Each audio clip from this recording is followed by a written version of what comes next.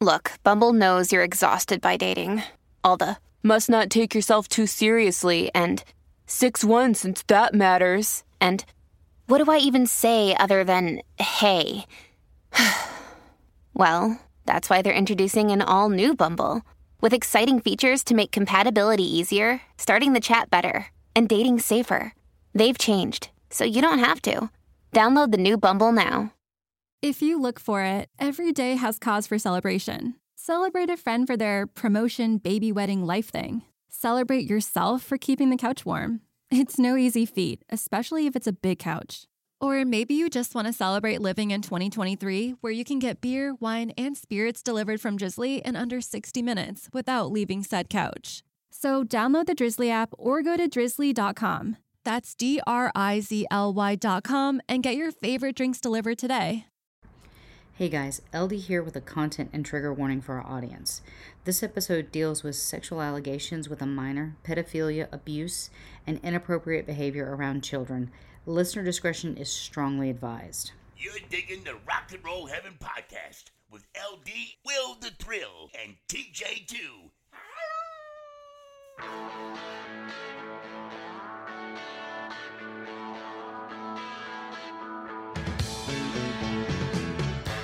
Hey guys, welcome to Rock and Roll Heaven, the podcast where we talk about the lives, careers, and deaths of famous musicians. I am your host, LD. Along with me for the ride, as always, is Will the Thrill. And to that, I say greetings and salutations. What are you drinking? Well, since I'm officially off work, I am enjoying the offshoot Relax Hazy IPA. Nice. And back on the scene, if you know what I mean, we're happy to have him back, Mr. TJ2, the Deuce. Are you eating trail mix? I can't. Was that a sound? Woo! There it is. Howdy. What just happened? I opened the beer and took a sip. What kind of beer are you Very drinking? stealthy. Okay. This is going to take a minute. This may be its own episode. Just me reading the name of this. Edmund's Oast Order of Magnitude Imperial Sour Ale brewed with lactose and sea salt with passion fruit, mango, and guava added. Well, if we want to thank all of our listeners for checking out episode 20 of Michael Jackson. If you we heard about the guava and passion fruit and lactose in beer. Congratulations. Yeah. Still not saying our website.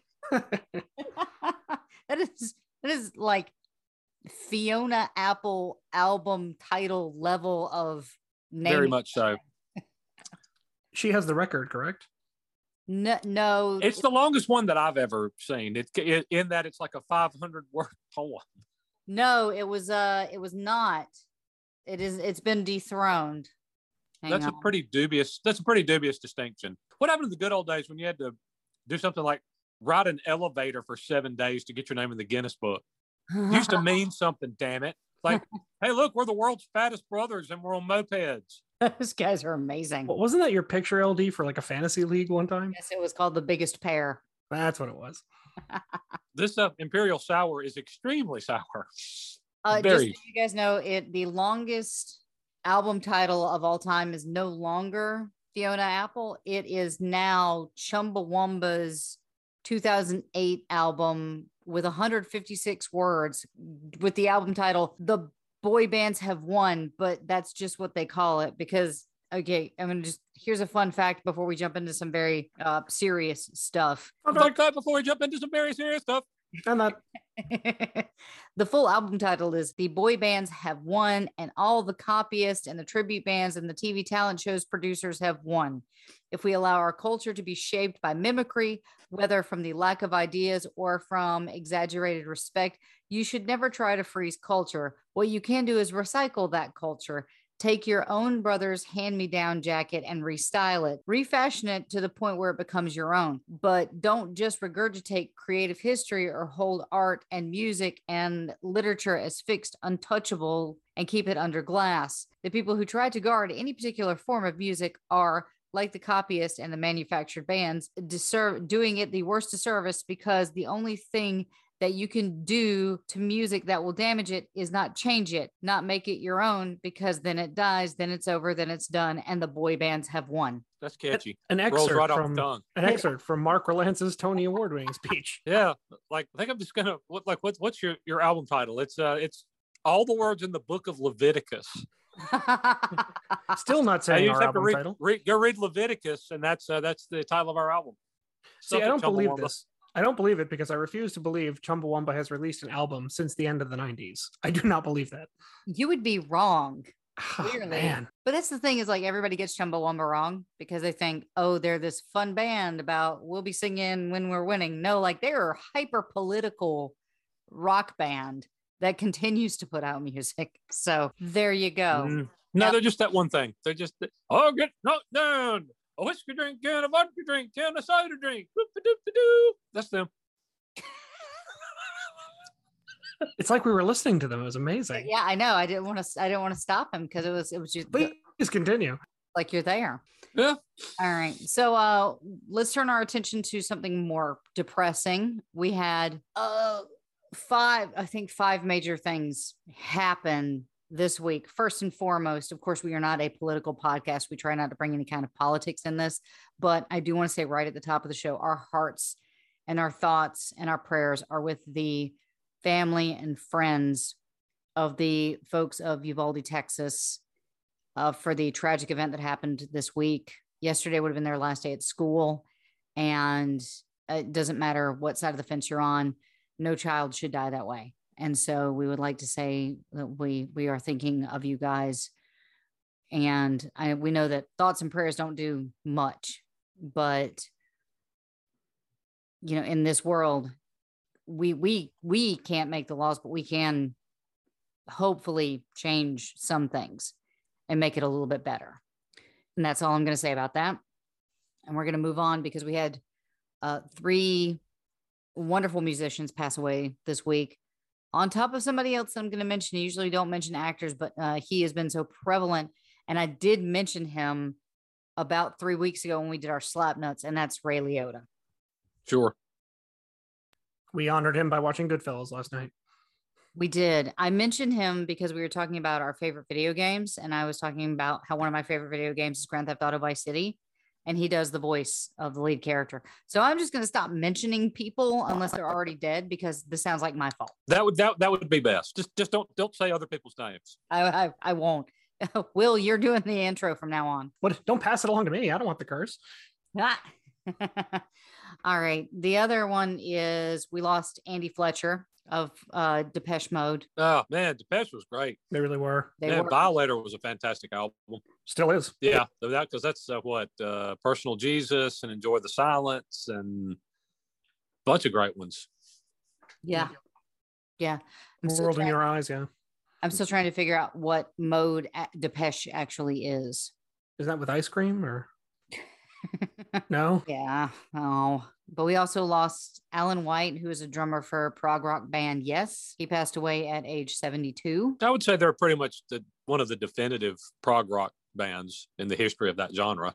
Fully agree. Them and Rush. I mean, you think 15-minute keyboard solos? Yes, immediately it springs to mind. They had some great songs though. I really like a lot of Yes's stuff, but yeah, at prog rock they could get lost up their own butt a little bit sometimes. But Yes was probably one of the best of the lot, and did a ton of great stuff. Well, that was that too. Supremely talented. I mean, unbelievably gifted. Owner of a Lonely Heart is such a really like a classic 80s song. Like you listen to that and you're like, yeah, this can only exist in the 80s. Love Will Find a Way, Changes, Roundabout, like all those songs are, hands down amazing. And so he will be missed. And now I'm going to turn this pronunciation over to somebody who actually thinks that they can handle it, because I know my mush mouth cannot. So who would like to talk about One Way Mirror? I think I'll take that one up. All right, go for it. We did lose Guillaume Bedeau. He was the vocalist for One Way Mirror and Scarve. We lost him, I believe, a couple of days ago. Again, at 44, extremely young, really, really a loss. I'm trying to see if they publicize the reason for his passing, but it just seems to say that he has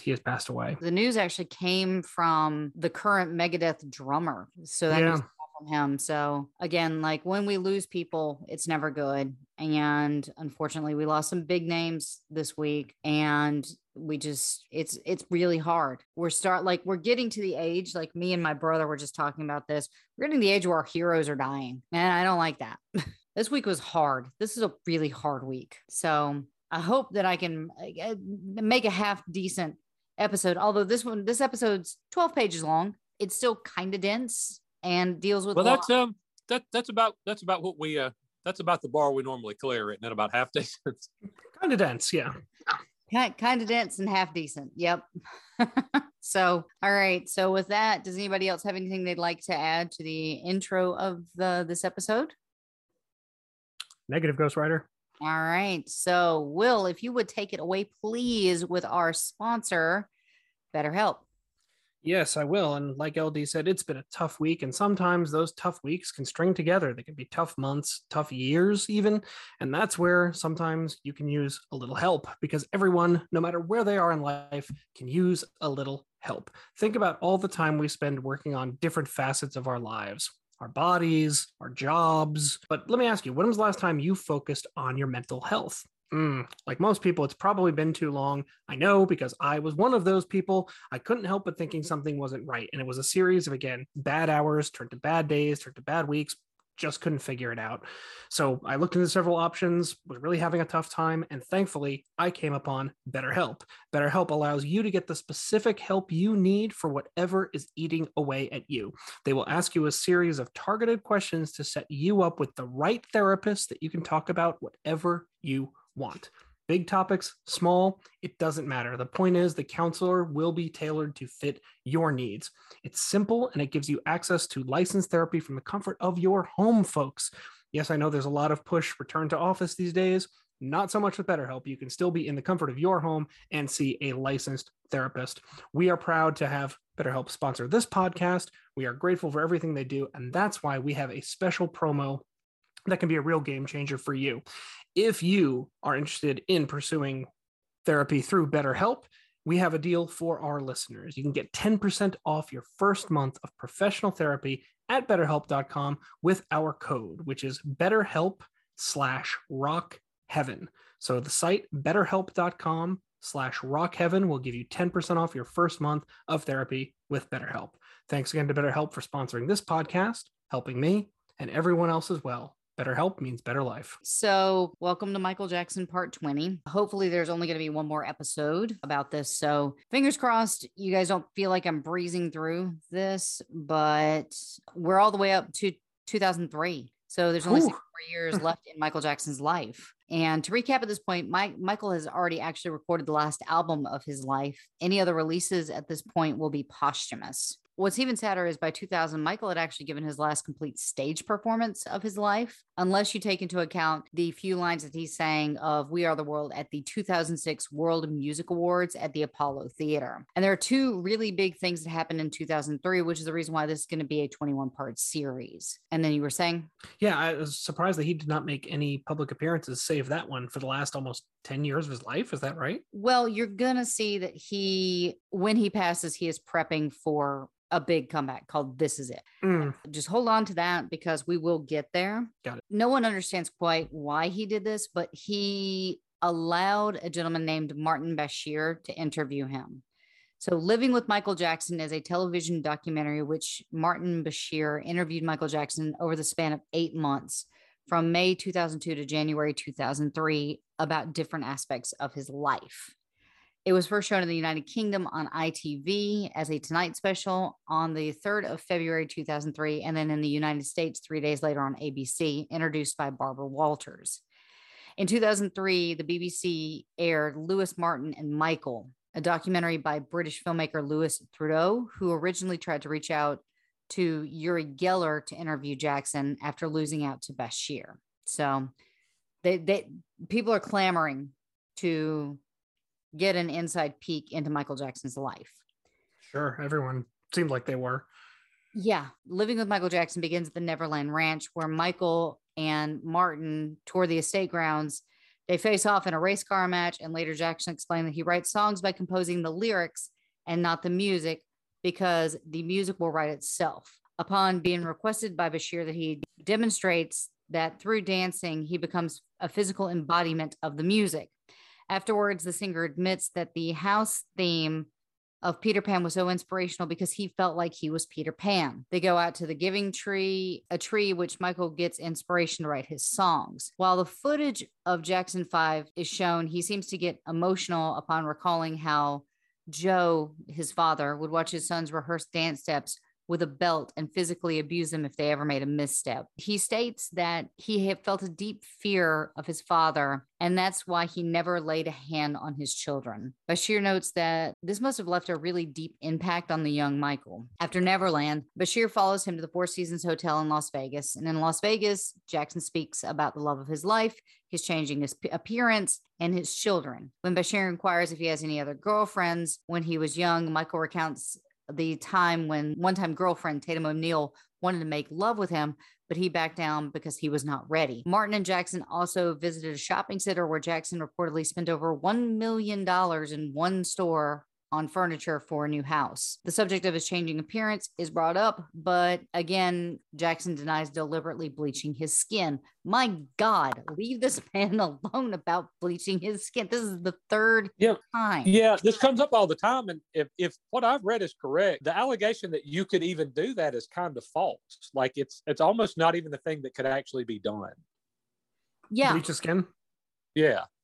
So when you have vitiligo, there's a very famous model named, I think it's Wendy. I want to say Wendy. But she was on America's Next Top Model and she has vitiligo. And vitiligo is what sets her apart from other models. And it's really beautiful because it's symmetrical. But typically I grew up with someone in high school and she had vitiligo. And there was literally nothing that she could do about it. Like there was no skin bleaching, nothing.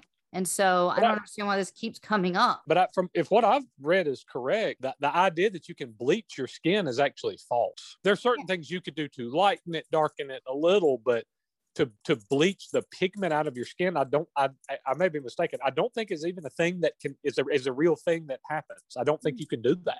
No, because as far as I know, no, because I suffer from rosacea. And if I could just get a creamy white face as opposed to having like splotchy red skin that I have to cover up with makeup, then heck yeah, I would totally line up for that. But I don't think it exists. Well, as a possessor of a pasty white face, let me tell you, it's a tad overrated. I don't know if that's something you want to aspire to or not. I mean, sort of. Yeah. Sort of. He also denied using implants on his cheeks or having a cleft put in his chin or having his lips enlarged or having his eyelids reconstructed, claiming that the media is ignorant of what they don't understand. Jackson mentioned that he suffered horrible bouts of acne as a teenager. And remember, we actually talked about that. That would put a hand in Michael going on the microbiotic diet that he's been on for years and as a vegetarian because his acne was so bad. That part of his allegation, I don't know if I buy. Well, he did suffer from terrible acne, and it was I mean that part. I'm not. That's not the part I'm disputing. No. I never did anything to my chin or my cheeks or my lips. Just like, you did. I think you did. Had several cosmetic surgeries on his nose, correct? Yes, from the number that I've gotten, there's some. I know of 4 that were documented. I think in J. Randy Terabinelli's book, but I want to say there's people who speculated it was many as 10. Only Michael knows how many plastic surgeries he's had. Right. And I think the point I'm illustrating is he was no stranger to that type of procedure. So correct. Yeah. But he's denying that he has ever done anything like bleaching his skin, having his lips enlarged, or getting a cleft in his chin. You know what? You can look at his face in like 1974 and look at his face in 2003, and there is a notable difference. Oh, for sure. And that's irrefutable. Whether or not he did it, something drastic happened to his face. And so not to mention that his lips looked considerably different than they did earlier in life. Yeah. Well, he was talking about the bouts of acne, which we know he suffered from. That was like a big part of why he would, take a different elevator, or he went to the microbiotic diet, and he felt he was really alienated from people because his acne was so bad because of the sweat, the makeup, the lights, the sleeping, the eating. Like he and that's why he specifically went on that diet, was to try to clear his face up. But to say he didn't have anything done to his face, yeah, no, that's not true. You can look at him and tell that there's a difference. And he's admitted to having his nose done. Like if he didn't admit it, I would say he was crazy. But he admits to having his nose done. I want to say he says 2 or 3 times. But he would get made fun of, and his father would insult him, and it was just a bad time for him. Afterwards, Martin got to meet the Jackson children, Prince and Paris, who wore masks to conceal their appearance. Jackson then went to Berlin, Germany, and this is where the baby dangling incident occurred that we talked about last week. Jackson also visited the Berlin Zoo and a charity auction and received a humanitarian award at the Bambi Awards. Back at Neverland, Gavin Avrizo interviewed and states that Jackson's support helped him beat his bout with cancer. Jackson admits that sometimes when Gavin stayed with him, Jackson let him sleep in his bed while he slept on the floor. This was corroborated in a separate, unrelated interview by someone named Frank Casey, who confirmed that Jackson had insisted that he be present in the room as a chaperone. Frank slept on the floor next to Jackson. When asked what he gets out of his involvement with children, the singer replies that he gains joy because my greatest inspiration comes from kids. After this, Martin said that he felt uneasy about what he views as an apparent obsession with children. He says that he will have to confront Jackson on certain areas of his life about which he feels like he was being less than honest. During January 2003, Martin met with Jackson in Miami for a final interview and brings the subject up of his face. A very visibly upset Jackson said that he only had 2 operations on his nose in order to facilitate his singing, to which Martin asked how he looked so different from when he was a kid. And then Michael said that there's nothing wrong with plastic surgery and that it wasn't invented for him, which is true. Martin comes to the conclusion that Jackson wanted to change his appearance as a result of his troubled youth and his father's insults. Here, sir, I'm going to say you are not a psychiatrist, psychologist, psychosis, whatever. I don't think you can draw those conclusions. You ask a medical professional about those, which is like, go ahead. So that's what we call an amateur opinion. Not only that, but like, don't we always say like, hey guys, we don't know this. And if you do, please let us know. Yeah, like, we don't know, but I think we know he had more than 2 nose jobs. Let's be honest. Yeah. Well, I mean, the book stated at least 4 that I can remember. So, and I feel like Jay Randy had some sort of insight into that. So, I don't know.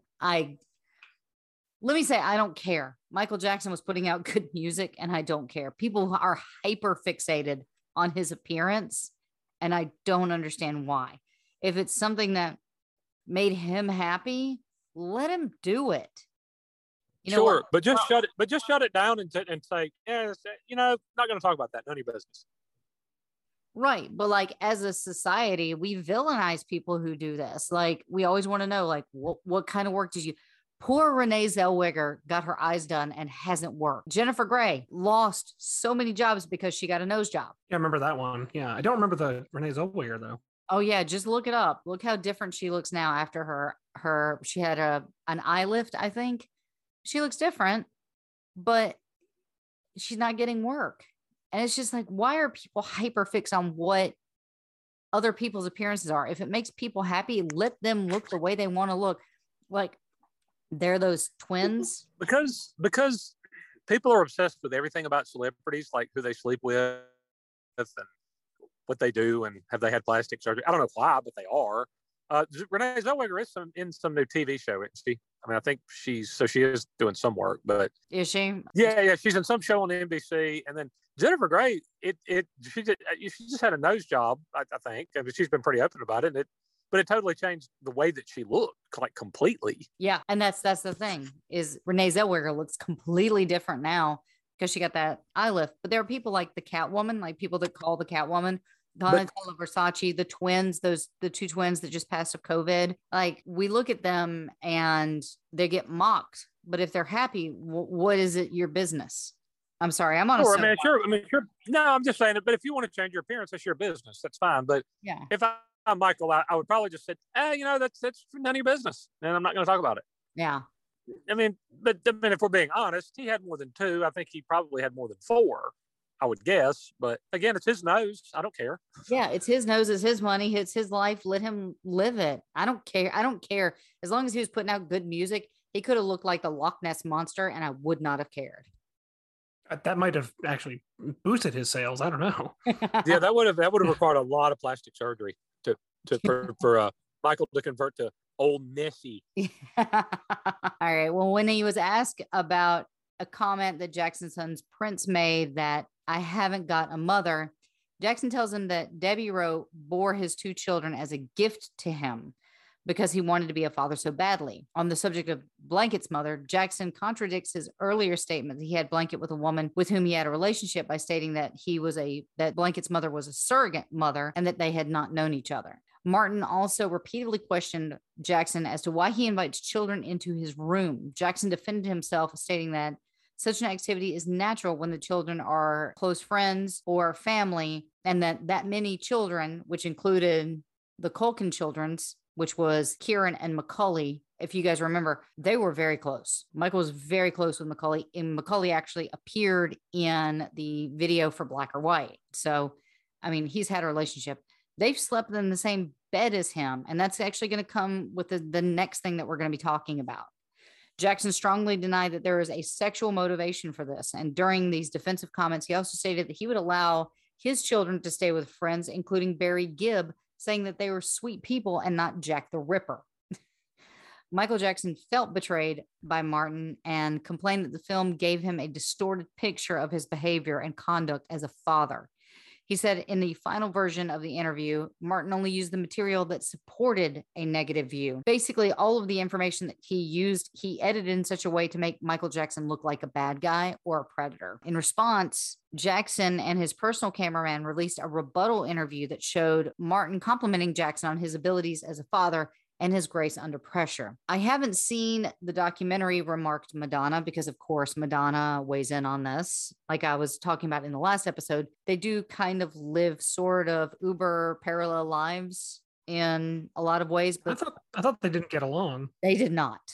Okay. I don't think I touched on it a whole lot, but I believe Michael Jackson called her a pig at some point. Huh. Which is weird because, there was a story at one point that they were a little chummy, and after the Grammys one year, they went somewhere and looked at each other naked. Hey, you know what? But there's probably people you don't like you'd like to look at naked. I mean, you can have hate sex. That does exist. I never actually read that they had a relationship of any kind. Just they went somewhere and like, hey, let's look at each other. Real story. I think you could find if you looked. I don't think the one Imperial Sour is going to have me make that up. Again, I'm going to say this. We're already on episode 20, and I've already missed so much of Michael Jackson's life. I do not have time for everything. If I did, this would just be the Michael Jackson podcast. It just seems like you could have mentioned naked with Madonna in the hotel room, but whatever. Well, why do I need to do it? You just did it. There we go. Yeah, covered it. Boom. Covered. Boom. I haven't seen the documentary, remarked Madonna, but it sounds disgusting. Like Bashir exploited a friendship. Publicly humiliating someone for your own gain will only come back and haunt you. I can assure you, all these people will be sorry. God's going to have his revenge. And that was a quote from Madonna. Oasis guitarist Noel Gallagher slammed the documentary as typical British journalism, stating that in Jackson's defense, any man that has got a fairground in his back garden and can say to a child, I'm going to build a water park behind that mountain, give him a round of applause. He seems very passionate and he seems like a caring father. So let's not tear him up. Like, I couldn't believe that came from Noel Gallagher, because all I've heard is what's the story, Morning Glory, and the fact that he just beats the crap out of his brother. Yeah, that wouldn't be an opinion I would have sought out on Michael Jackson, but here we are. That's an interesting source. He's pretty right about British journalists and kind of in general, especially their sort of tabloid press. Oh yeah, I've spoken about this for years about how much I hate the paparazzi. And I think that still stands. And I think in Britain, it's even worse than over here. It is. And I think British sort of tabloid journalists are the ones that coined the name Wacko Jacko, I think. I will double check that, but you're probably not wrong. I mean, it was definitely tabloid people that did Wacko Jacko. I remember that being on the cover of the National Enquirer. So it definitely came from some sort of tabloid fantastical publication, but I don't know which one. Bashir stated that I don't believe that I betrayed Michael Jackson at all. I agreed that we would make an honest film about his life. The film was fair to his musical achievements and gave him every opportunity to explain himself. I'm not accusing anybody of being a child molester or a pedophile. He was the first witness for the prosecution in Jackson's molestation trial, which we're going to be talking about in just a few minutes. He refused to answer questions from the defense attorneys. Following Jackson's death in 2009, Bashir said Jackson was never convicted of any crime, and I never saw any wrongdoing myself. And whilst his lifestyle may have been a bit unorthodox, I don't believe he was a criminal. Well, then why couldn't you have said that after his, prior to his death? In 2021, Michael Jackson's UK publicist stated that he had discouraged him from doing the documentary. And in that same year, many fans demanded an investigation to examine the circumstances surrounding the documentary after it was revealed that Bashir had used fake documents to secure an interview with Diana, Princess of Wales, in 1995. Jackson's family also reacted by criticizing Bashir for hoodwinking him and manipulating the footage, and stated they were considering legal action. Did he use the term hoodwinked? Because that's not used very often. Yes. This was not my words. Got it. I would have used hornswoggle. That's another good one, rarely used. Hey, LD, I hate to interrupt this train we have a rolling on Michael Jackson, but I do want to take a break for our sponsors. And we're back. All right, back to more Michael Jackson. In an attempt to repair his image, Michael released a second interview, Take Two, the footage you were never meant to see, which was broadcast on Fox in the United States and Sky One in the UK. And it was presented by Maury Povich, and it contains the material that Bashir omitted.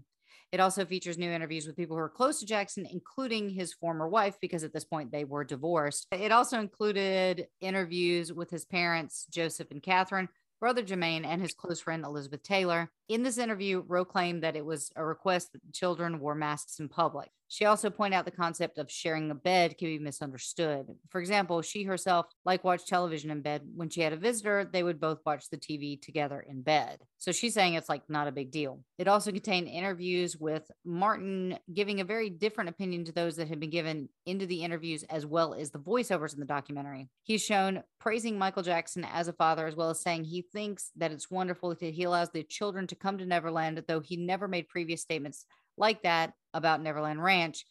He had actually stated something different, which was Neverland Ranch was a dangerous place for children, a direct contradiction of his later statements that he said that he didn't believe Michael Jackson was a criminal.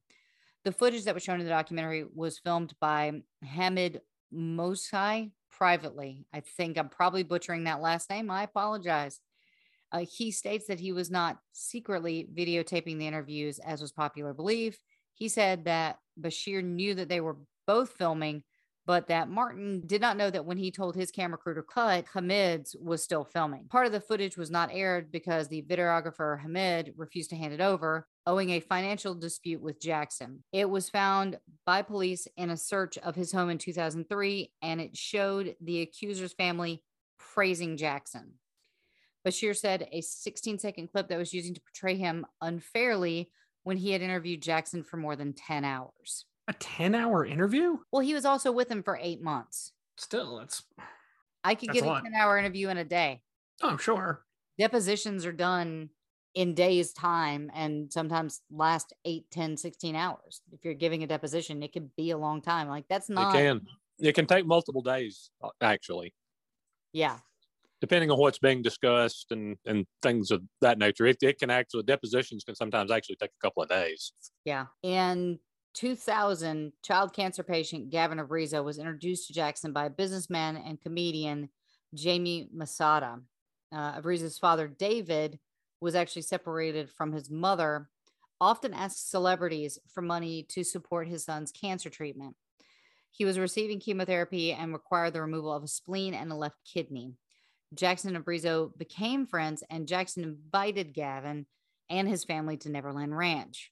Abrizo thanked Jackson for helping him and be happy and beat cancer. According to Abrizo, a few visits to Neverland, Jackson suddenly stopped calling him. Gavin said he felt abandoned. In 2002, Jackson invited Arizo, now 12, to be a part of an ITV documentary, Living with Michael Jackson, the one that we just talked about. Presenter Martin Bashir interviewed Jackson over 8 months for the film, and he can be seen holding hands with Gavin. Bashir asked Jackson about the appropriateness of having a grown man having sleepovers and sharing a bed with a person. He noted by sharing, he clarified that he allowed guests to sleep in his bed alone while he slept on the floor, saying that you can have my bed if you want to sleep in it. I'll sleep on the floor. Jackson also, of course, insisted that it wasn't sexual. He said it's a beautiful thing and that he had shared his bed with many children, including the Culkins, like we talked about just now. From February 14th to February 27th, a few weeks after the broadcast of the documentary, the Los Angeles Department of Child and Family Services conducted a preliminary investigation of Jackson and Gavin. In a confidential report based on the interviews with Gavin, which leaked to the media, child welfare officers stated that they believed accusations of illicit conduct were unfounded. In 2003, Sneddon reopened the investigation. In July and August, he interviewed Arizo along with his father, mother, and brother, Star Arizo. In November, Gavin told police that Jackson had molested him several times between February 7th and March the 10th, 2003, when, according to Janet Arizo, Jackson had held the family captive at Neverland. This timeline was revised in the grand jury indictment, which stated the alleged acts of molestation occurred between February 21st and March 12th, 2003. On November 18th, 2003, police searched Neverland Ranch with a search warrant. Jackson and his 3 children were in Las Vegas. They were shooting a music video for his song, One More Chance.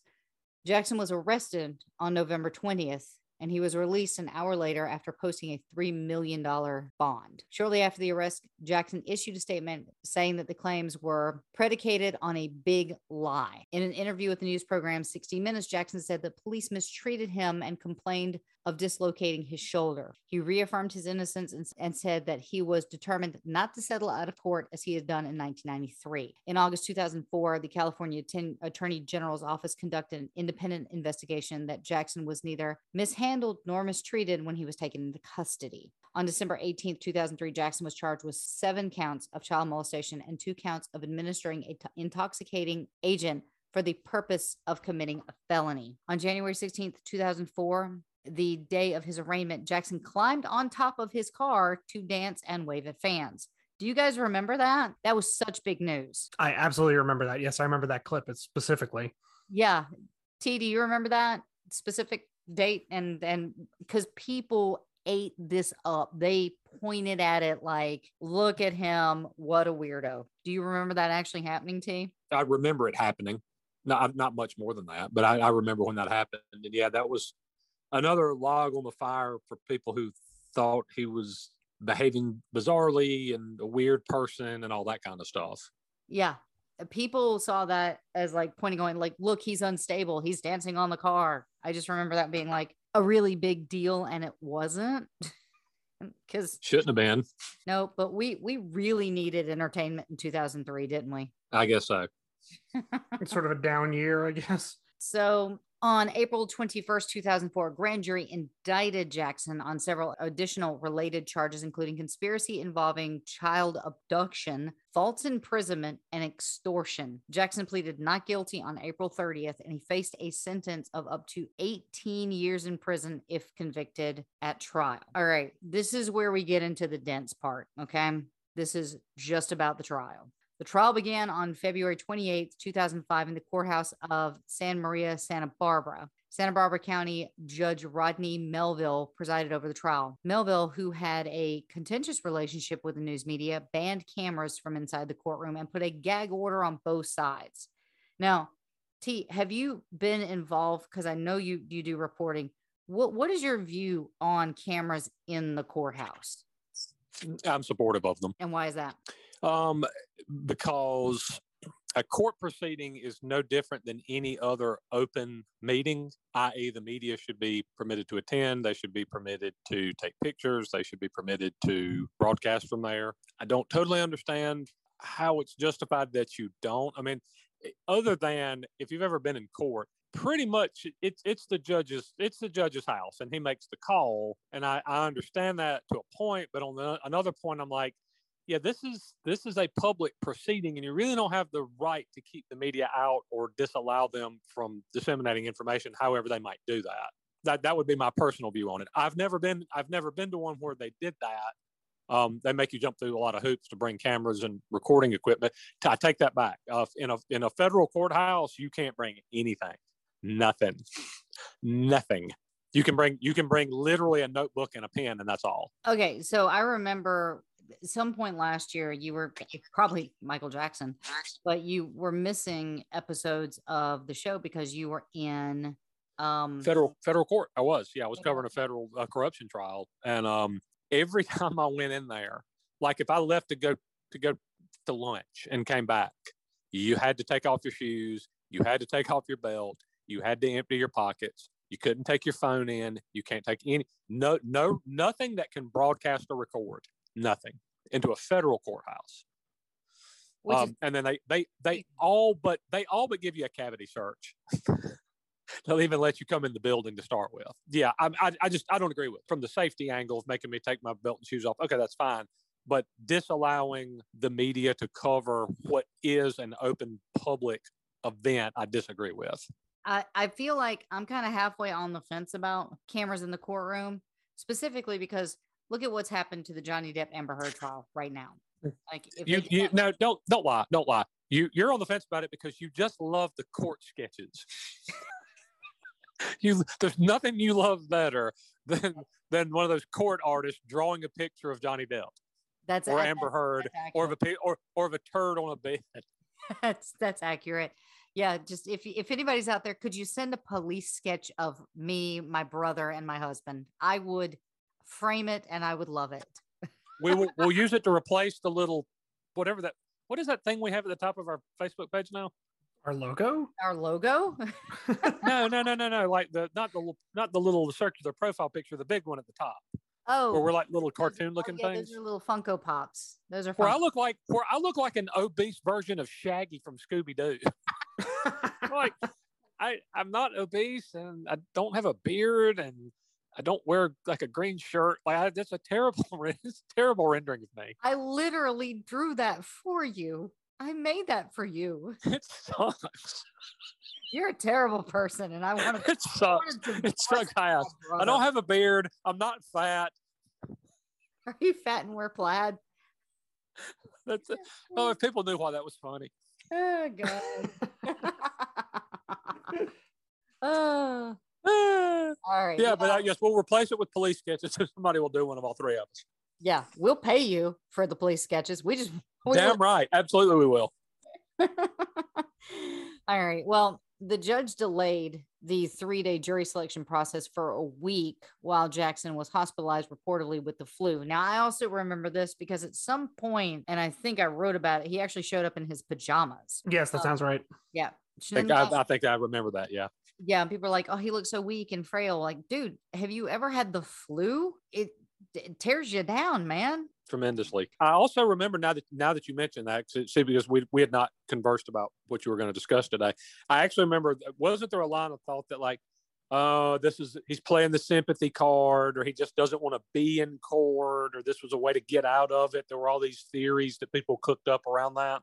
Yeah, and I do believe I touch on it. If not, I will kind of loop back around and talk about it. But yeah, that he does some things that made people go, is he really faking it, or is this an actual thing? So Snedden led the prosecution. I don't know who Snedden is. I don't have a first name for him, but he is the leader of the prosecution.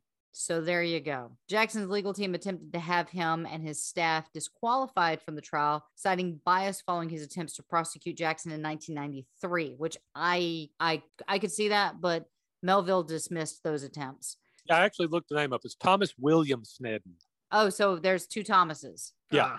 Because there's Thomas Snedden and then Thomas Mesereau. We're just going to call him Thomas because, and Snedden, because at least I can pronounce Snedden. At least I think I'm pronouncing it correctly. This is not the best week for pronunciation. I'm going to go ahead and say that. Last week wasn't that easy either because I did have that medical stuff. I've got to just pick someone who never had to go to the doctor and only hung around people named John. This is So we're going to call him Thomas. That's the defense, Thomas, and then prosecution will be Snedden. Got it. Melville allowed prosecutors to introduce testimony about past allegations against Jackson, including the 1993 case, to establish whether Jackson had a propensity to commit such crimes. That's a copy and paste. I would never use the word propensity. The prosecution hoped to show that Jackson had engaged in a pattern of sexual abuse with boys. They called on witnesses to describe earlier incidents, including Jackson's alleged abuse of Jordan Chandler, which we spent an entire episode on.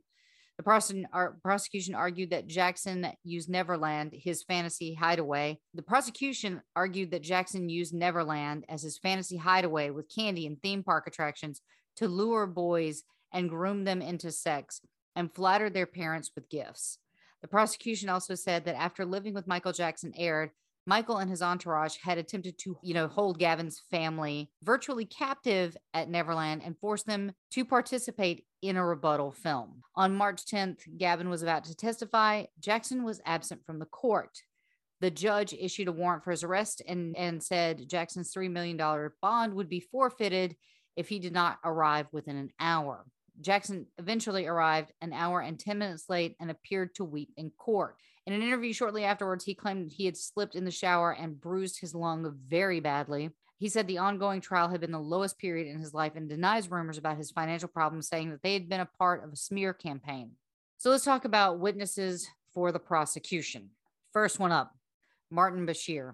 On March 1st, Martin, who had interviewed Jackson for the documentary, took the stand and witnessed that while the prosecution showed the documentary to the juries, Bashir refused to answer questions from the defense attorneys. So basically, he pled the fifth and showed people his documentary. Jason Francia.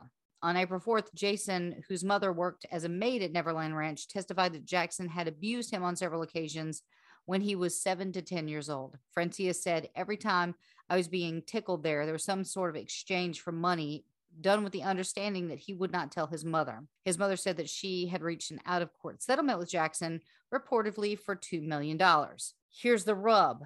She sold her stories to the tabloids, National Enquirer, and the TV show Hard Copy, our favorite. Under cross-examination, Francia acknowledged that in his first 1993 interview, he told detectives that Jackson had not molested him. He said that he denied being improperly touched by Jackson because he didn't want to be embarrassed at school. He said he went into counseling until he was 18 years old. Thomas sought to establish that the Francias were goaded into their accusations by an overzealous prosecutor and tempted by money offered for the media. The Neverland staff. On April 2005, a former security guard at Neverland Ranch testified that he had seen Jackson performing oral sex on Chandler, Jordy Chandler, in the early 90s. He also described seeing Jackson passionately kiss Chandler and place his hand on Chandler's crotch.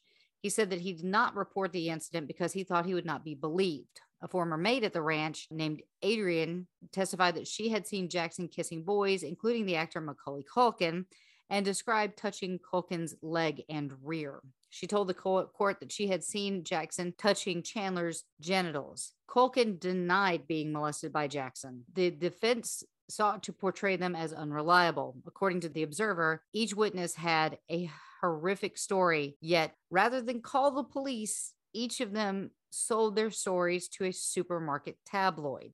McManus had previously denied witnessing misconduct from Jackson in the 1993 court deposition while under oath. In 2005, she said that she had lied during that deposition because she feared that Jackson would report her to her superiors if she told the police about the incident. Now, housekeeper Kiki Fornera, and I'm again probably killing that pronunciation, testified that the Avrizio children became unruly at Neverland Ranch without any authoritarian figures. She said that the boys trashed their guest rooms, and then at one point, Star pointed a knife at her in Jackson's kitchen. She said, although the boys had guest rooms, they would often stay with Jackson. However, she said she never saw Jackson giving the boys alcohol and never saw them drunk. Cynthia Bell, a flight attendant who had served Jackson, testified that she never saw him share a drink with Gavin or Star. And she said that she had devised the custom of serving Jackson wine in soda cans because Jackson did not like to drink alcohol in front of children. Bell said that she had not seen Jackson cuddling with Abrizio during the flight, but testified that she had seen Jackson putting his arm around him while he was listening to music. She said that Gavin was demanding, complained about the food, and was unruly during the flight. Philip Lamarck, which was Jackson's cook, said that he entered Jackson's room and saw Jackson with his hand in Culkin's underpants. Lamarck and his wife, also a Jackson employee, had considered selling their story to the tabloids, but then backed out because he thought it was sleazy. Good job, dude. Lamarck said that he had decided not to sell it because it went against our principles. Jesus Salas, a former house manager at Neverland Ranch, testified that he often saw Jackson drunk or affected by prescription drugs, and said that once he saw 3 teenage boys emerging drunk from the wine cellar after having spent some time with Jackson. With the prosecution attempt to confirm Jackson serving wine to Myers, Salas said that he also brought a bottle of wine to Jackson's bedroom. Soda was offered to the children. The judge ruled out the testimony from a former security guard who alleged that he saw Jackson in his bedroom with a boy. Then they brought in June Chandler. June Chandler was the mother of Jordan Chandler, the alleged victim in the 1993 abuse allegations trial. Jordan left the country rather than appearing as a witness. So did you guys catch that? That sounds really sketchy. Yeah. Jordan, Yeah, it does. Jordan just left the country so he didn't have to, because this is 10 years after the allegations. Right. So yeah. I also want to mention real quick, but there was something about one of the names you mentioned that was bouncing around in my head, and so I looked it up real quick. Martin Bashir, he has credibility issues, or has had in his journalism career, and you could read up a little on that if you'd like to. I won't go into specifics because we're not talking about him, but not A little questionable. Very, in many cases, yeah. Well, look at somebody like Michael Moore, Bowling for Columbine, Roger and Me, Fahrenheit 9/11. Even though in some cases I agree with his stance, he has proven that, or at least people have come out and said that they're like, I was portrayed differently than I was shown in these documentaries. And so that's the problem, is that unless the subject of the documentary is in on the editing and like fully into it, chances are there's going to be stuff in there that you don't want in there. Well, a lot of times if you're doing a news documentary or documentary of any kind, you've decided what the narrative is, and you will often edit things to support that narrative. That may be kind of what those people would say about somebody like Moore. There were just and like I said, I'm not going to go into it, but you could just Google his name. There have been some credibility issues with Mr. Bashir in the past. And it seems like that's kind of the trend, because next episode it'll be a longer episode, but we will talk about the documentary. We will be talking about Leaving Neverland, because that was like the bombshell documentary. And so I want to take a look at both those sides. So the last episode is going to be a pretty long episode because we have to deal with the last, day of America. I'm really hesitant to make this a 22-part series because I want to listen to Tammy Wynette. We've been looking forward to this for some time. Yes. So it might be just a little bit longer, but hopefully I'll be able to do a little bit of a deep dive into that documentary and why it was so harmful and why I hate it. Even if I believed them, I still hate it. So, but we'll talk about that the next episode. I also love. I thought about doing another episode, but I wouldn't want this to get too long. Shut up. 21 parts, fine. 22. No, 21 is an acceptable. No, 22 is 22 is just beyond the pale. That is over the line. That's the bridge too far, sir. I just wanted our episodes to get to be old enough to drink, and here we are. This is we were so young when this started, and we are so old now. The world is a different place. What can I say? Yeah, we're so different. So Jordy left. He just up and left the country because he didn't want to testify. So June took the stand. She testified that Jordan complained that she would not allow him to spend time in Jackson's bedroom. This appeared to upset Jackson, who had formed a bond with June and her children. June said, Jackson asked her, "You don't trust me? We're family. Why are you doing this?" She responded that Jordan should be allowed to sleep wherever he wanted, indicating a change of mind. Chandler testified that she had never suspected anything inappropriate between Jackson and Jordan. She told the court she had not spoken to Jordan in 11 years. So here's where I have a problem with that. You guys settled. That meant that you thought something happened. And also, if by settling, does that mean they both walk away? I know we've talked about this before, but I guess I'm a little confused by these proceedings. I think because they are subpoenaed, you are required to show up in court. And I think I want to say, even though that breaks confidentiality, as long as you don't say, oh, he gave me $23 million to be quiet.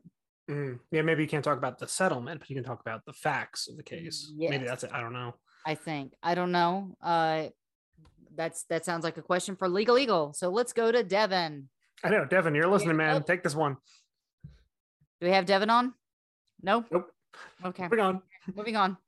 So the next person up on the stand was Debbie Rowe. On April 28th, Jackson's ex-wife, Debbie Rowe, was called as a witness to the stand. The prosecution claimed that Rowe was forced into a scripted video statement made in early 2003 in support of Jackson.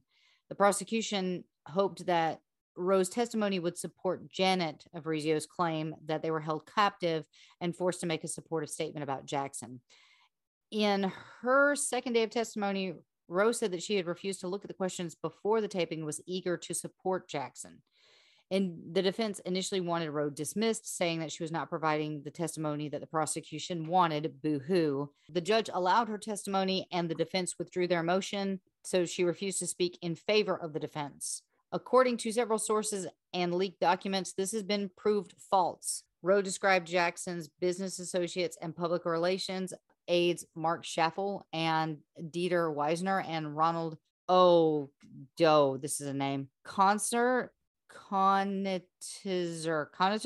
as opportunistic vultures who wanted to exploit him. Then Gavin Avrizio took the stand. Gavin was 15 when he testified, and he told the court after living with Michael Jackson aired, Jackson had begun serving him and his younger brother wine, sometimes concealed in soda cans, showing them pornography and making sexual advances. He said that Jackson had masturbated him to ejaculation after they drank alcohol, and then told him that if men do not masturbate, they might, and please, this is triggering, and it's a quote, they might rape a girl. Challenged by Thomas, who said that Gavin told sheriffs that his grandmother had said, Gavin said that he wasn't sure what his grandmother told him. Gavin had told sheriffs that his grandmother had said this. Gavin said that he wasn't sure what his grandmother told him. Gavin also testified that he had told school administrators that Jackson had not molested him. Then Gavin's younger brother, Star, took the stand, told the court that he had seen Jackson molest Gavin. He also said that Jackson had displayed his erection and masturbated in front of him, telling them that everyone did it and encouraged them to try it. Star testified that Jackson had given the boys alcohol, sometimes in soda cans, which Jackson called Jesus juice. Jesus juice. There it is. I was waiting on Jesus juice. Yep, that's right. Wait, why is it called Jesus juice? That's apparently what Michael called it. Oh, this was a thing. Yeah. Oh, yeah. Yeah, this was a thing that Michael apparently would refer to, I think, wine or some alcoholic beverages he allegedly gave these kids as Jesus juice. Okay. I was unaware of that, which is weird. The term came up a lot actually during I guess to make it seem palatable to them and appealing, I would suppose. Or like not threatening or bad in any way. Yeah, not as adult or wrong. I guess it's better than Scissorp. Oh, come on. Nothing's better than Scissorp. Purple drank. Purple drank. Star also said that Jackson had shown the brothers the internet pornography on his computer. Under cross-examination, Thomas questioned Star about the 1998 case in which his family sued J.C. Penney. The family alleged that Star, his brother, and mother were beaten in a parking lot by security guards after leaving with clothes they had not paid for. Janet Avrizio also claimed that she had been sexually assaulted and falsely imprisoned. The family received a settlement of this is in pounds, but $75,000, 75,000 pounds. Okay. It's the L with the little squiggly mark. That's pounds, right? I believe so. Yeah. It's in 2000? 1998 was when they got the settlement ish. Sure. So they wouldn't have had the euro. That is my point. Okay. Well, so it's pound, I guess. In a year 2000 sworn statement for the case, Star said that his mother and father never fought. Janet and her children claimed that David Avrizio physically abused them for 17 years. Star admitted that he lied in the statement. The admission was a major victory to the defense. It also stated that the Avrizios had not visited Neverland since March of 2003. However, when shown a pornographic magazine dated August 2003, 5 months after the family stopped visiting Neverland, Starr claimed that that was one of the magazines that Jackson had shown them. Starr would later attempt to recant his testimony too. Janet Avrizio. The defense sought to portray Janet as an untrustworthy woman with a history of perjury and fraud.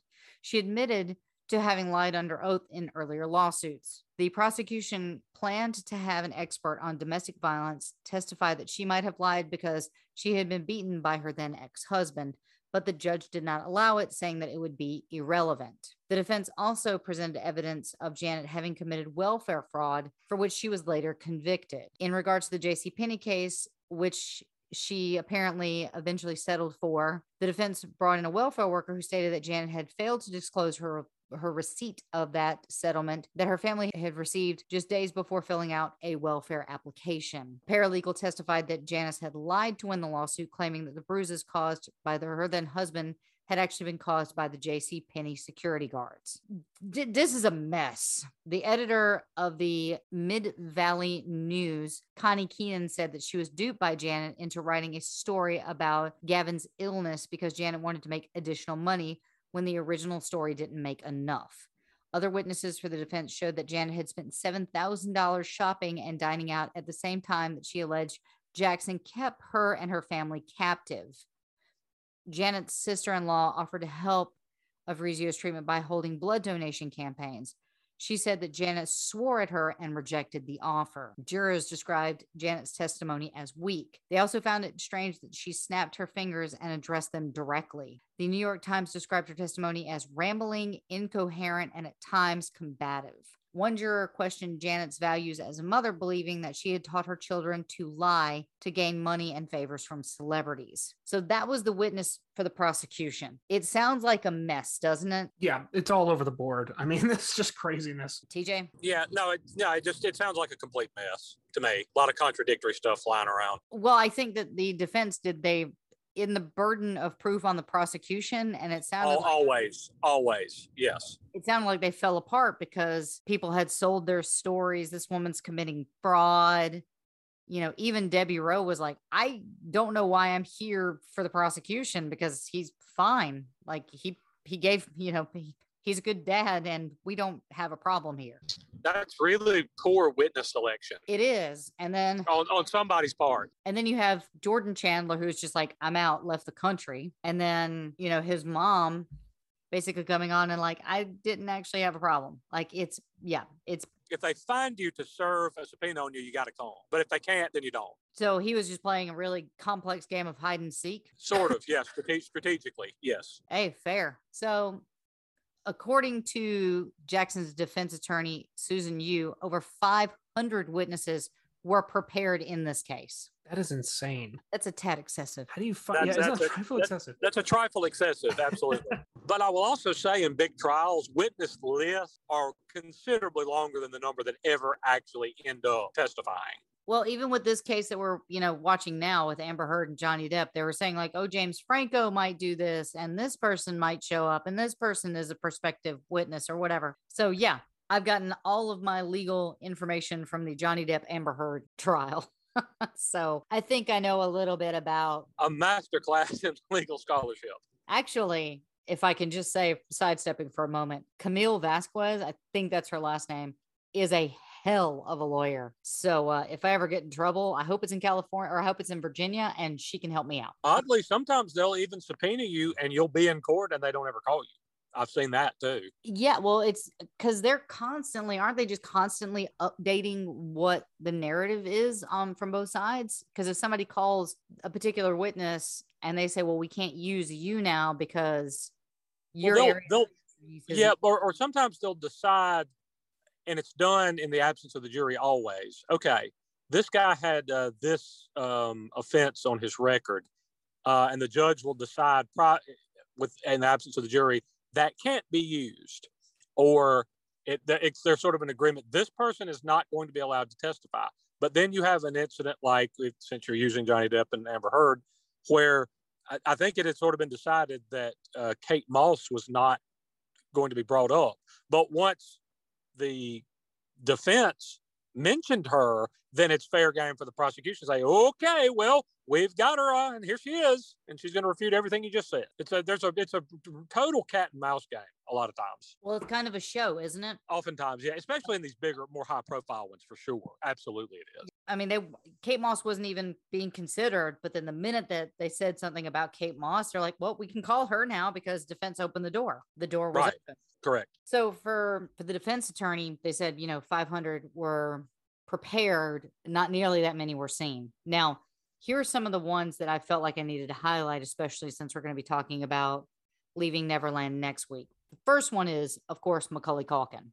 Former child star Macaulay Culkin testified that he had shared a bed with Jackson, but had never been abused, never seen Jackson act inappropriately, contrary to what many of the prosecution's witness testimonies had said. He said that his parents had known that he was in Jackson's bedroom and never saw it as an issue. He described shock at hearing allegations that Jackson had molested him and dismissed them as absolutely ridiculous.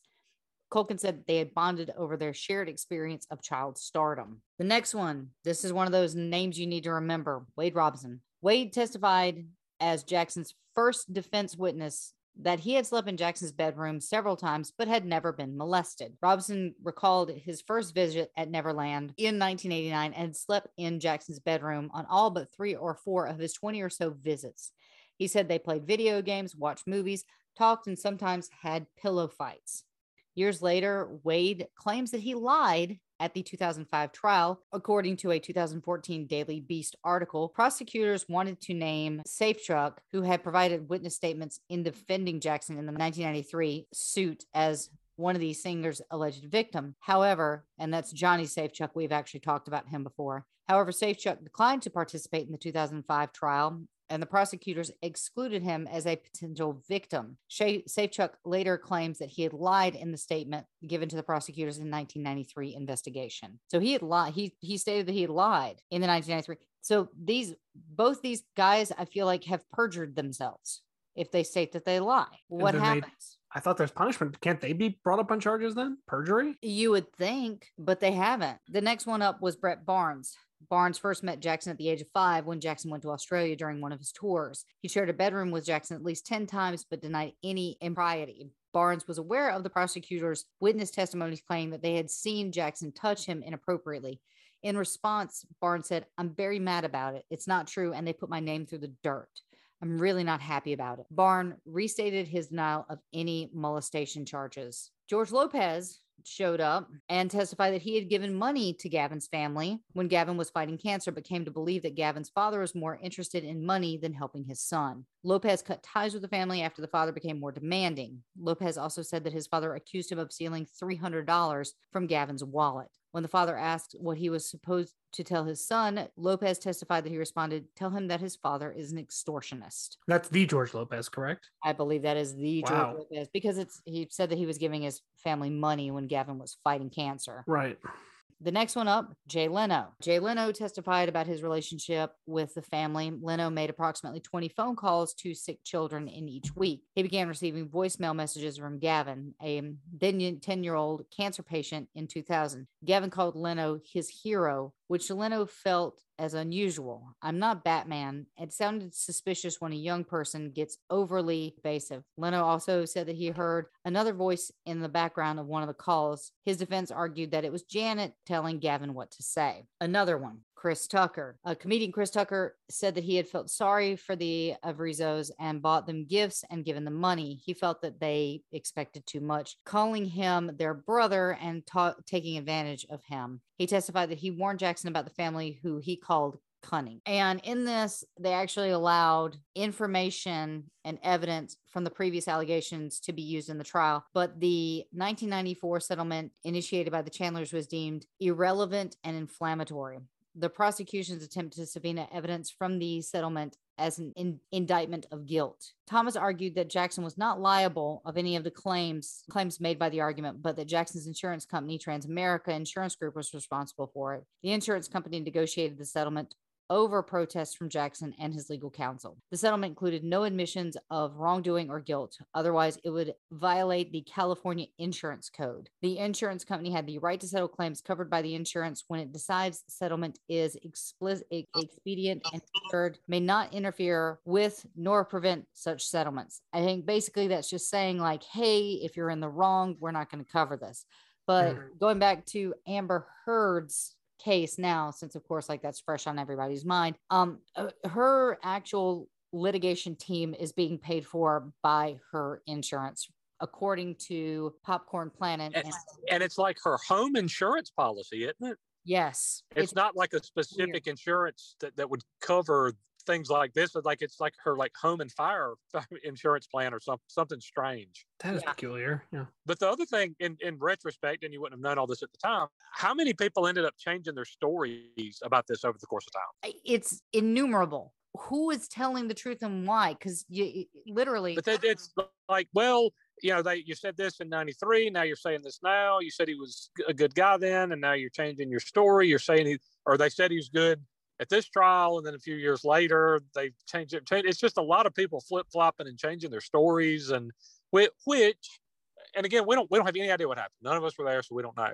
But it makes it seems to that seems to chisel away at that credibility to me. If your story stays consistent and never changes, okay, well, that's more believable. But if you said one thing in 2003 and then something else in 2005, it's just it's a little less believable to me. I also find it very suspect that if you had the best interest of kids in mind, don't go to the National Enquirer and steal your story, call the cops. Yeah, exactly. That's the problem I have. If I know that there's abuse happening in that household, I'm not going to let him just get away with it and be like, I'm going to go talk to the son. No, you call the cops. And that's why I felt like a lot of his people were like a lot of the prosecution's people were a lot suspect because they had sold their stories.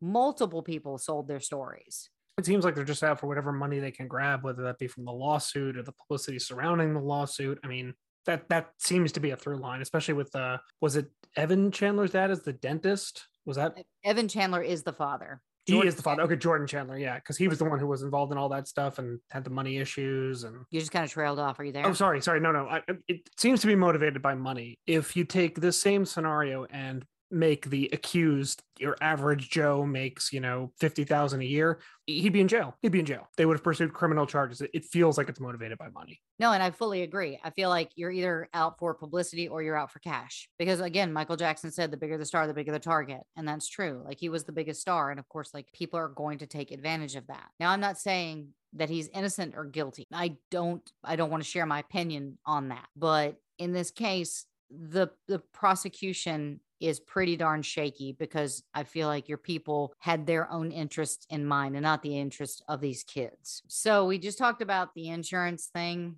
and they said that the settlement can't prevent criminal investigations or criminal proceedings. Neither can non-disclosure agreements. Bribery to not testify in a trial is a felony, and accepting such bribes are also a felony. So basically they're saying like on both sides, nobody was supposed to be coerced into giving their answers. So if Wade Robson said, I wasn't touched, and Michael gave him money, or prosecution gave, Jordan Chandler or June Chandler money and say, oh yeah, I was worried about my son, like that is illegal. So when you walk into a trial, you're hoping that both sides tell the story to the best of their abilities and you want the correct outcome. And why taint that with money, So basically you're dealing with someone's civil liberties, and it would really mess up his due process, Jackson's due process. Although It's okay to pay expert witnesses. It is totally fine to pay expert witnesses, but they can't have, I don't believe that they can have actually treated somebody, correct? Like you can bring in an IT guy as long as that IT guy isn't your IT guy that like works on your personal computer. I think that's correct. Yes. Okay. Again, we don't know a ton about the law, and everything that I've learned about the law happened during the O.J. Simpson trial and the Amber Heard versus Johnny Depp trial. That is pretty much it. I think you're right. I have been in enough courtrooms that you're correct. It's you don't bring in an expert witness that is specific to the person that you're dealing with. Right. So again, like it can be an IT guy, but it can't be your IT guy. Correct. I think that's how that works, I You believe. can bring in a psychologist, but you can't bring in your psychologist. Right. Most of the ones I've seen are like crime scene experts. They're experts in various tenets of law enforcement or investigations or things like that. But it's almost always it's always someone from outside the case. It's not a person who dealt with the case that's being tried specifically. Correct. I think that's right. Again, if you are out there and you hold a law degree, please write us in, because we don't know this stuff 100%. Like, my brother knows a lot more because he spent more times in courtrooms than I have. And of course you watch Judge Wapner and Doug Llewellyn. I mean, so I think you're grounded pretty.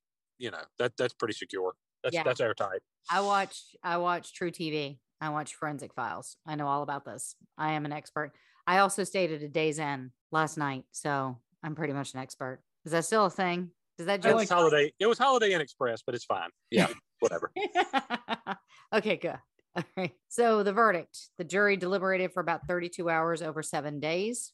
On the initial vote, 9 jurors voted to acquit, 3 voted guilty. And on June 13th, 2005, when they returned with a verdict of not guilty on all charges, the jurors found the prosecution's case weak and a timeline of accusations problematic because they had claimed the molestation occurred after the broadcast of the documentary, when the world's attention was on Jackson and Gavin. One jury believed that the mother was a scam artist. Now, before I move on, because we still have a little bit more to talk about, do you guys remember the woman that was outside of the courthouse listening to the verdicts being read? I only do because I think this was on trivia the other night, wasn't it? It was on the Big Fat Quiz, yes. And you got it. I knew it.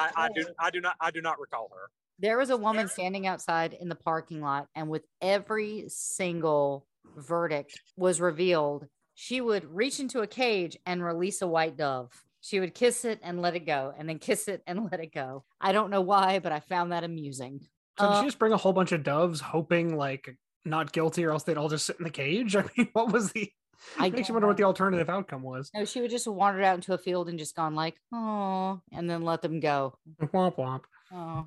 I guess if he'd been found guilty, like Ozzy was going to come bite one of them's head off or something, maybe.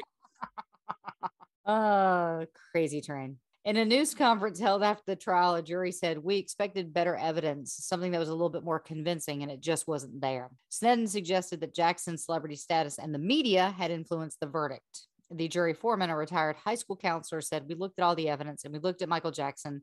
And one of the first things that we decided was that we looked at him as just another person and not a celebrity." After a trial that had a circus-like atmosphere, whose proceedings seemed to sometimes be upstaged by Jackson's antics, like I said, including showing up late in pajamas on one occasion, at least some of the jurors seemed to place the onus on the alleged victim's mother, Janet. According to NPR, allowing a child to sleep with any non-family member, one of the female jurors asked, according to NPR, what mother in her right mind would allow that to happen? Within months, prosecutors charged Janet with fraud and perjury related to statements made at the Jackson trial, and she agreed to a plea deal the following year. The trial attracted much international attention after several commenters described it as a media circus. It absolutely was. If you watch any of the news of people like hanging out the courthouse, it was mayhem, madness. I don't even know how people got into the courtroom. And I don't know how they let people into like be able to see the proceedings, because I'm curious if it was like usually it's a lottery system and they give you a bracelet for big trials like that. Yeah, because there's like, I think, again, sorry to go back to Amber Heard and Johnny Depp, I think there's 100 tickets a day, and people were sleeping out on the streets to get a spot in the gallery, which I find bananas. I'm like, I'm not going to Virginia to stand outside to look at the back of somebody's head for like 8 hours. You can't drink, you can't eat. Poor Johnny Depp can't smoke. You know, I'm pretty sure there are other smokers in there too, which was, I think, why he was doodling and stuff. But like outside was friggin' mayhem, and people would like throw him gifts and like hold up signs. And, you know, going back to Michael, it was kind of the same thing. It was just like people were bananas. They just wanted to catch a glimpse of him. It was a complete circus. When news of the raid on Jackson's home broke, many channels switched to a 24-hour rolling coverage of the story. CBS, NBC, ABC, and VH1 produced television specials. The media covered Jackson's health, dress, behavior, like when he hopped on the car and waved to fans. The E! News Network, Sky TV collaborated to reproduce reenactments from highlights of the trial, which were broadcast daily. And those reenactments used lookalike actors, with impersonator Edward Moss portraying Jackson. It's just so stupid. So in 2010, British journalist Charles Thompson wrote an article for the Huffington Post in which he described the trial as one of the most shameful episodes in journalistic history. He describes the media coverage as out of control. The sheer amount of propaganda, bias, distortion, and misinformation was beyond comprehension. In the same journal, Luca Navasky wrote, the trial displayed media at their worst. Sensationalism, exclusivity, negativity, eccentricities, chaos, hysteria were some of the worst features. For example, according to Luca, when pornography was found in Jackson's home, many media outlets reported it as child pornography. Luca also observed that the media was more interested in reporting the prosecution than the defense. For example, the Hollywood Reporter chose not to report on the 2 weeks of the defense case, that seems lopsided. Yeah, if you're covering a trial, a legal process, wouldn't you want to cover the entire process? The entire other half of it would seem like a thing you'd be interested in. Yeah, apparently not. Sounds like the court of public opinion already had their verdict. That's what it sounds like. Yeah, well, I would say that the media had their opinion, and that's what they were going to show. I mean, you say, fair and balanced. The only person I've seen report on the news in a fair and balanced manner is Steve Lookner of Agenda Free TV, who's just like, let's look at Twitter. That's it. Except when Twitter went down, that was amazing. There was nothing fair and balanced about that. He just lost his mind.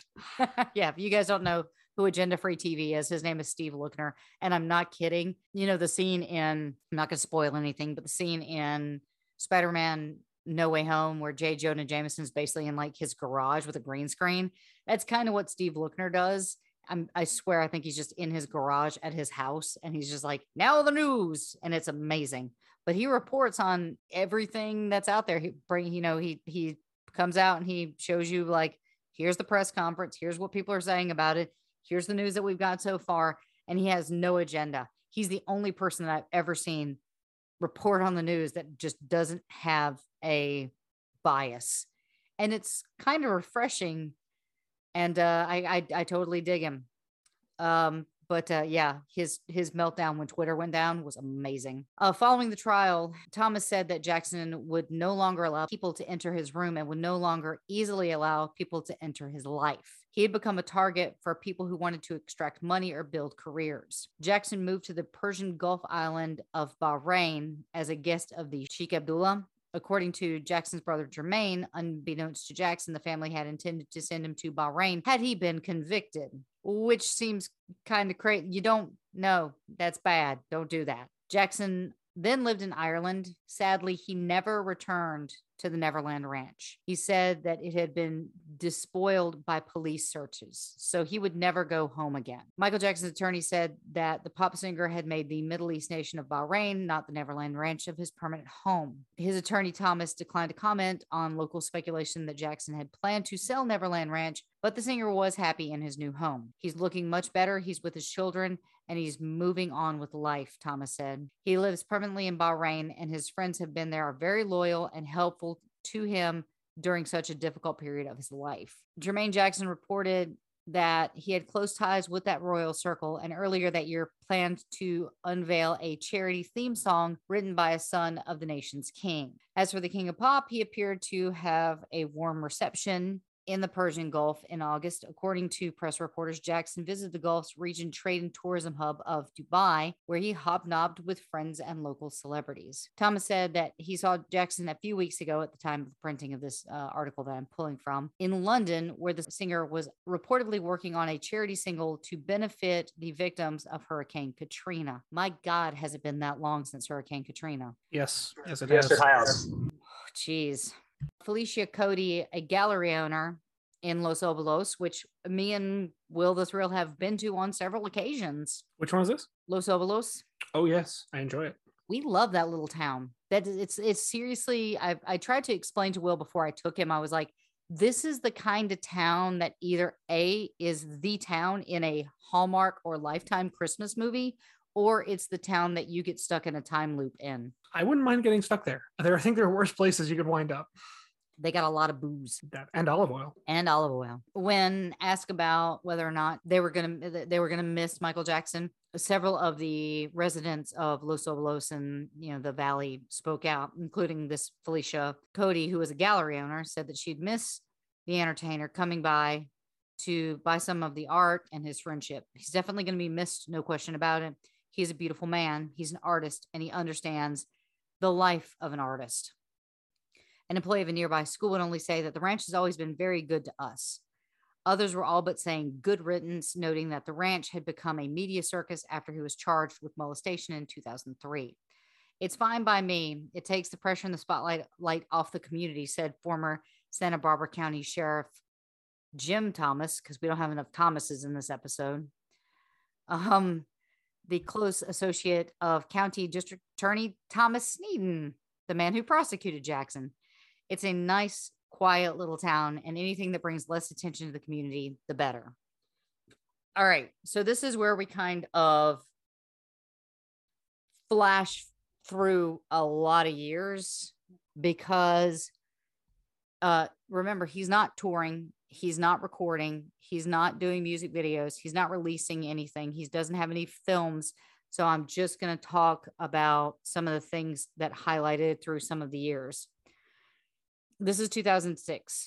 Financial troubles, forced closure on the main house in the Neverland Ranch. Jackson agrees to a Sony-backed refinancing deal. Jackson makes his first public appearance since the trial in order to accept 8 records from the Guinness Book of World Records in London, including most successful entertainer of all time. In late 2006, Jackson agreed to share joint custody of his first 2 children with then ex-wife Debbie Rowe. In April of 2006, Jackson agreed to use a piece of his ATV catalog stake, then worth about $1 billion, as collateral against his $270 million worth of loans from Bank of America. Bank of America sold the loans to Fortress Investments, an investment company that buys distressed loans the year before. Can you just repeat that number again? Which one? The Bank of America. The $1 billion as collateral, or the $270 million worth of loans from Bank? That one, $270 million. Yeah. And I'm like stressing over my $3,000 credit card bill to Sammy's camera. Yeah, that's a small potatoes, all things considered. Accurate. As part of the agreement, Fortress Investments provide Jackson a new loan of $300 million with reduced interest payments. I can't even read these numbers. This is not real numbers. Sony Music would have the option to buy half of his stake, or about 25% of the catalog, at a set price. Jackson's financial managers had urged him to shed part of his stake to avoid bankruptcy. The main house at Neverland was closed as a cost-cutting measure while Jackson lived in Bahrain. At least 30 of Jackson's employees had not been paid on time and were owed $306,000 in back wages. Jackson was ordered to pay $100,000 in penalties. In early 2006, it was announced that Jackson had signed with a Bahrain-based startup, 2Cs Records. Nothing came of that deal, and 2Cs Records CEO Guy Holmes later said that it was never finalized. That October, Fox News reported that Jackson had been recording at a studio in Ireland.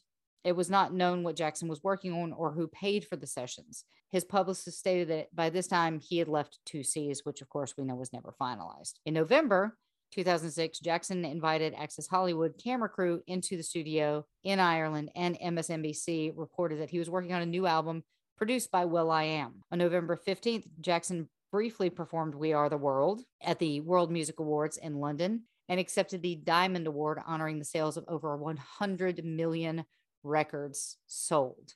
Oof. The event was Jackson's last public performance in his lifetime. He returned to the U.S. in December 2006, settling in Las Vegas and attending James Brown's funeral in Augusta, Georgia later that month. He actually gave a eulogy calling Brown his greatest inspiration. In 2007, Jackson and Sony bought another music publishing company, Famous Music LLC, formerly owned by Viacom. The deal gave him rights to songs by Eminem and Beck, among others. In a brief interview with the Associated Press in Tokyo, Jackson said that he had no regrets about his lifelong career, despite his difficulties and the deliberate attempts to hurt him. That March, Jackson visited the U.S. Army post in Japan at Camp Zama to greet over 3,000 troops and their families. September 2007, Jackson was still working on his next album, which he never completed. For the 25th anniversary of Thriller in 2008, Jackson and Sony released Thriller 25 with 2 new remixes as singles, The Girl Is Mine 2008 and Wanna Be Starting Something 2008. For Jackson's 50th birthday, Sony BMG released a series of greatest hits albums, King of Pop, with different track lists for different regions. In 2008, Fortress Investments threatened to foreclose on the Neverland Ranch, with Jackson having used collateral for his loans. Fortress sold Jackson's debts to Colonial Capital LLC in November. Jackson transferred Neverland's ranch title to Sycamore Valley Ranch Company LLC, a joint venture between Jackson and Colonial Capital LLC. The deal earned him $35 million. Jackson arranged to sell a collection of his memorabilia of more than 1,000 items through Julian's auction house. On the eve of his first public exhibit, Jackson canceled the auction after earning between $200 million to $300 million of initial sales from a series of concerts to be held in London. So if you guys notice that we're ending on 2008, this is where we're actually going to end the episode. I think you guys all know where we're going to pick up next time. Thoughts? Whew, I can't help but go back to what I was saying earlier about this trial and how it seems very money focused. Doesn't it also seem like the kids are being kind of steered in what they're saying in the courtroom? It really sounds that way. Yeah, it seems like the parents are coercing their children. Yeah, and then you get stories that change and things that, they come back years later and say that did happen or it didn't happen. There's just so little consistency. And it feels like whenever someone was speaking sort of their own free will, like Macaulay Culkin, his first thing was, no, that never happened, but, the Chandler boy and all the others, it feels like they're strongly being coached in what they're saying. Yeah, it does. It feels like there's a lot of coaching and there was a lot of money grabbing. Oh, yeah, absolutely. Again, I think if you take this case with an average Joe, guy'd be thrown in jail and that'd be the end of it. That'd be it. Yeah. Yeah. But yeah, that's just, the stories are not real consistent.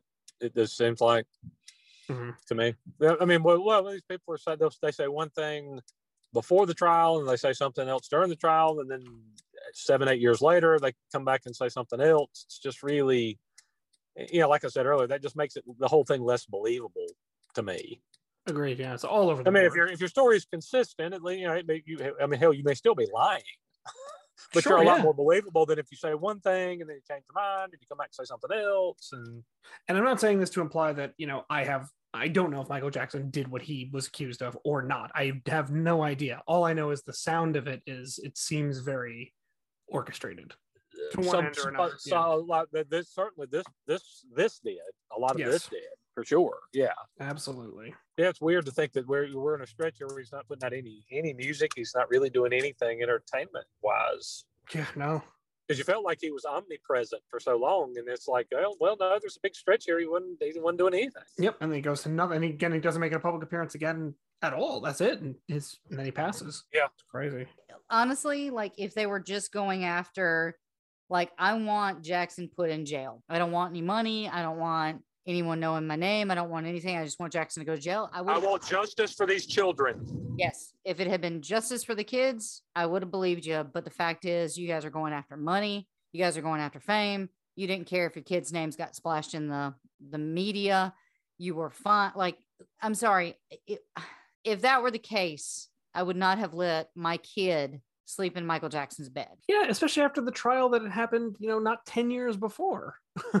Yeah. So like, what? Yeah. So that's my final thoughts on that trial and the case. So that's pretty much where we're going to end this episode this week. So we've got one more year left in Michael Jackson's life. And I know I kind of rolled through about 3 years or two to 3 years of his life pretty quickly. But as you can see, it was, it was more of the business side of things, because next episode is going to be pretty long, pretty heavy, pretty sad. but we will be ending our series on Michael Jackson. All right. So I'm going to give out our socials. If you guys would like to send us any info on the law, anything, if you want to send me pronunciation corrections for any names that I managed to butcher, because I know I did that plenty of times in this episode, you can do that. Or if you want to send us those pictures, the courtroom pictures of me, Will the Thrill, and TJ2 the Deuce, we would appreciate that. So if you're a courtroom portrait artist, hit us up. We'd love to have that. That would be fun. Yeah. Yeah. All right. So our social stuff, you can check us out. If you think that we're doing a good job, we are restructuring our Patreon. So if you'd like to donate, you're more than welcome to, but we will be restructuring that as soon as we move, and hopefully we'll be moving soon. You can do that at patreon.com/rockandrollheaven. You can find us at Twitter at rockandrolllt, our Instagram, rockandrollheavenlt, our Facebook, Rock and Roll Heaven Pod. Come over there, hang out. We always, update with any kind of music news, any past episodes that we've done. We enjoy talking to you guys and hearing your opinions on stuff. So that's a really fun place to catch up with us. Still not saying our website, and our TikTok is Rock and Roll Heaven Pod. There you can find fun facts. Another fun fact was, if you guys noticed that today, there was no Manfred Mann's Earth Band reference of the podcast. But there is now. And actually, one episode we did 2 just to cover our butts, so we may have just cashed that one in. Yeah, I felt like the subject matter for this was a little bit too dark to ever bring in a Manfred Mann's Earth Band reference to the podcast. But you can email us too if you want to reach us that way. That you can do that at rockandrollheavenlt@gmail.com. And please make sure to check out all the other Pantheon podcasts at pantheonpodcast.com. All right. So, Will, would you like to say something to the audience? I would like to say thank you for listening. This journey with Michael Jackson is almost coming to a close. We have now more content than anybody on the subject. So if you haven't caught up in the last 20 episodes, you may want to do that before next week. That's just my advice. Yep. All right. TJ, do you have anything you'd like to say to our audience? Bye, everybody. All right. And so really quick, since Michael Jackson didn't put out really any new music or new content, what I'm going to allow you to do is pick out literally any Michael Jackson song ever recorded that you would like to hear on the last part of this. So TJ, what song would you like to hear? Because literally we didn't do The Way You Make Me Feel, which is one of my favorites, but back when we were discussing bad. All right. Will, what would yours be? I can't argue that, because that is an amazing song. All right. So we are going to end this week on Dealer's Choice, which is The Way You Make Me Feel by Michael Jackson.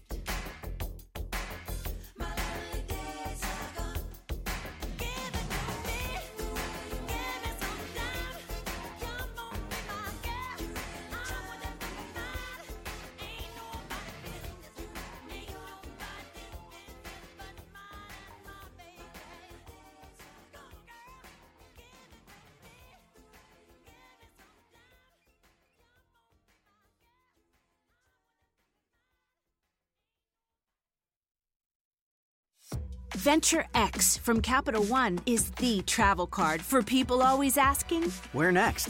You earn 10x miles on hotels and rental cars, and 5x miles on flights booked through Capital One Travel, and 2x miles on everything else you buy with Venture X. Plus, receive premium travel benefits like access to over 1,300 airport lounges. The Venture X card from Capital One. What's in your wallet? Terms apply. See CapitalOne.com for details.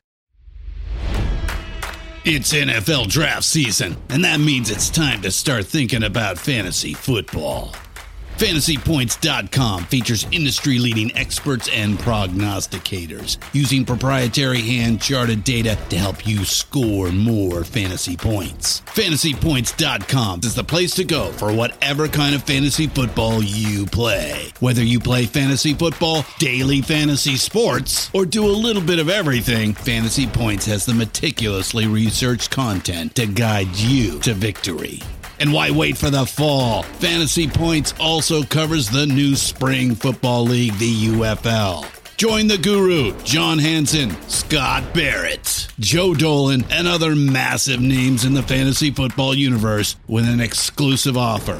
Use code Pantheon for 15% off any Fantasy Points package, including the all-in package, with access to every article, tool, and data nugget that Fantasy Points has to offer.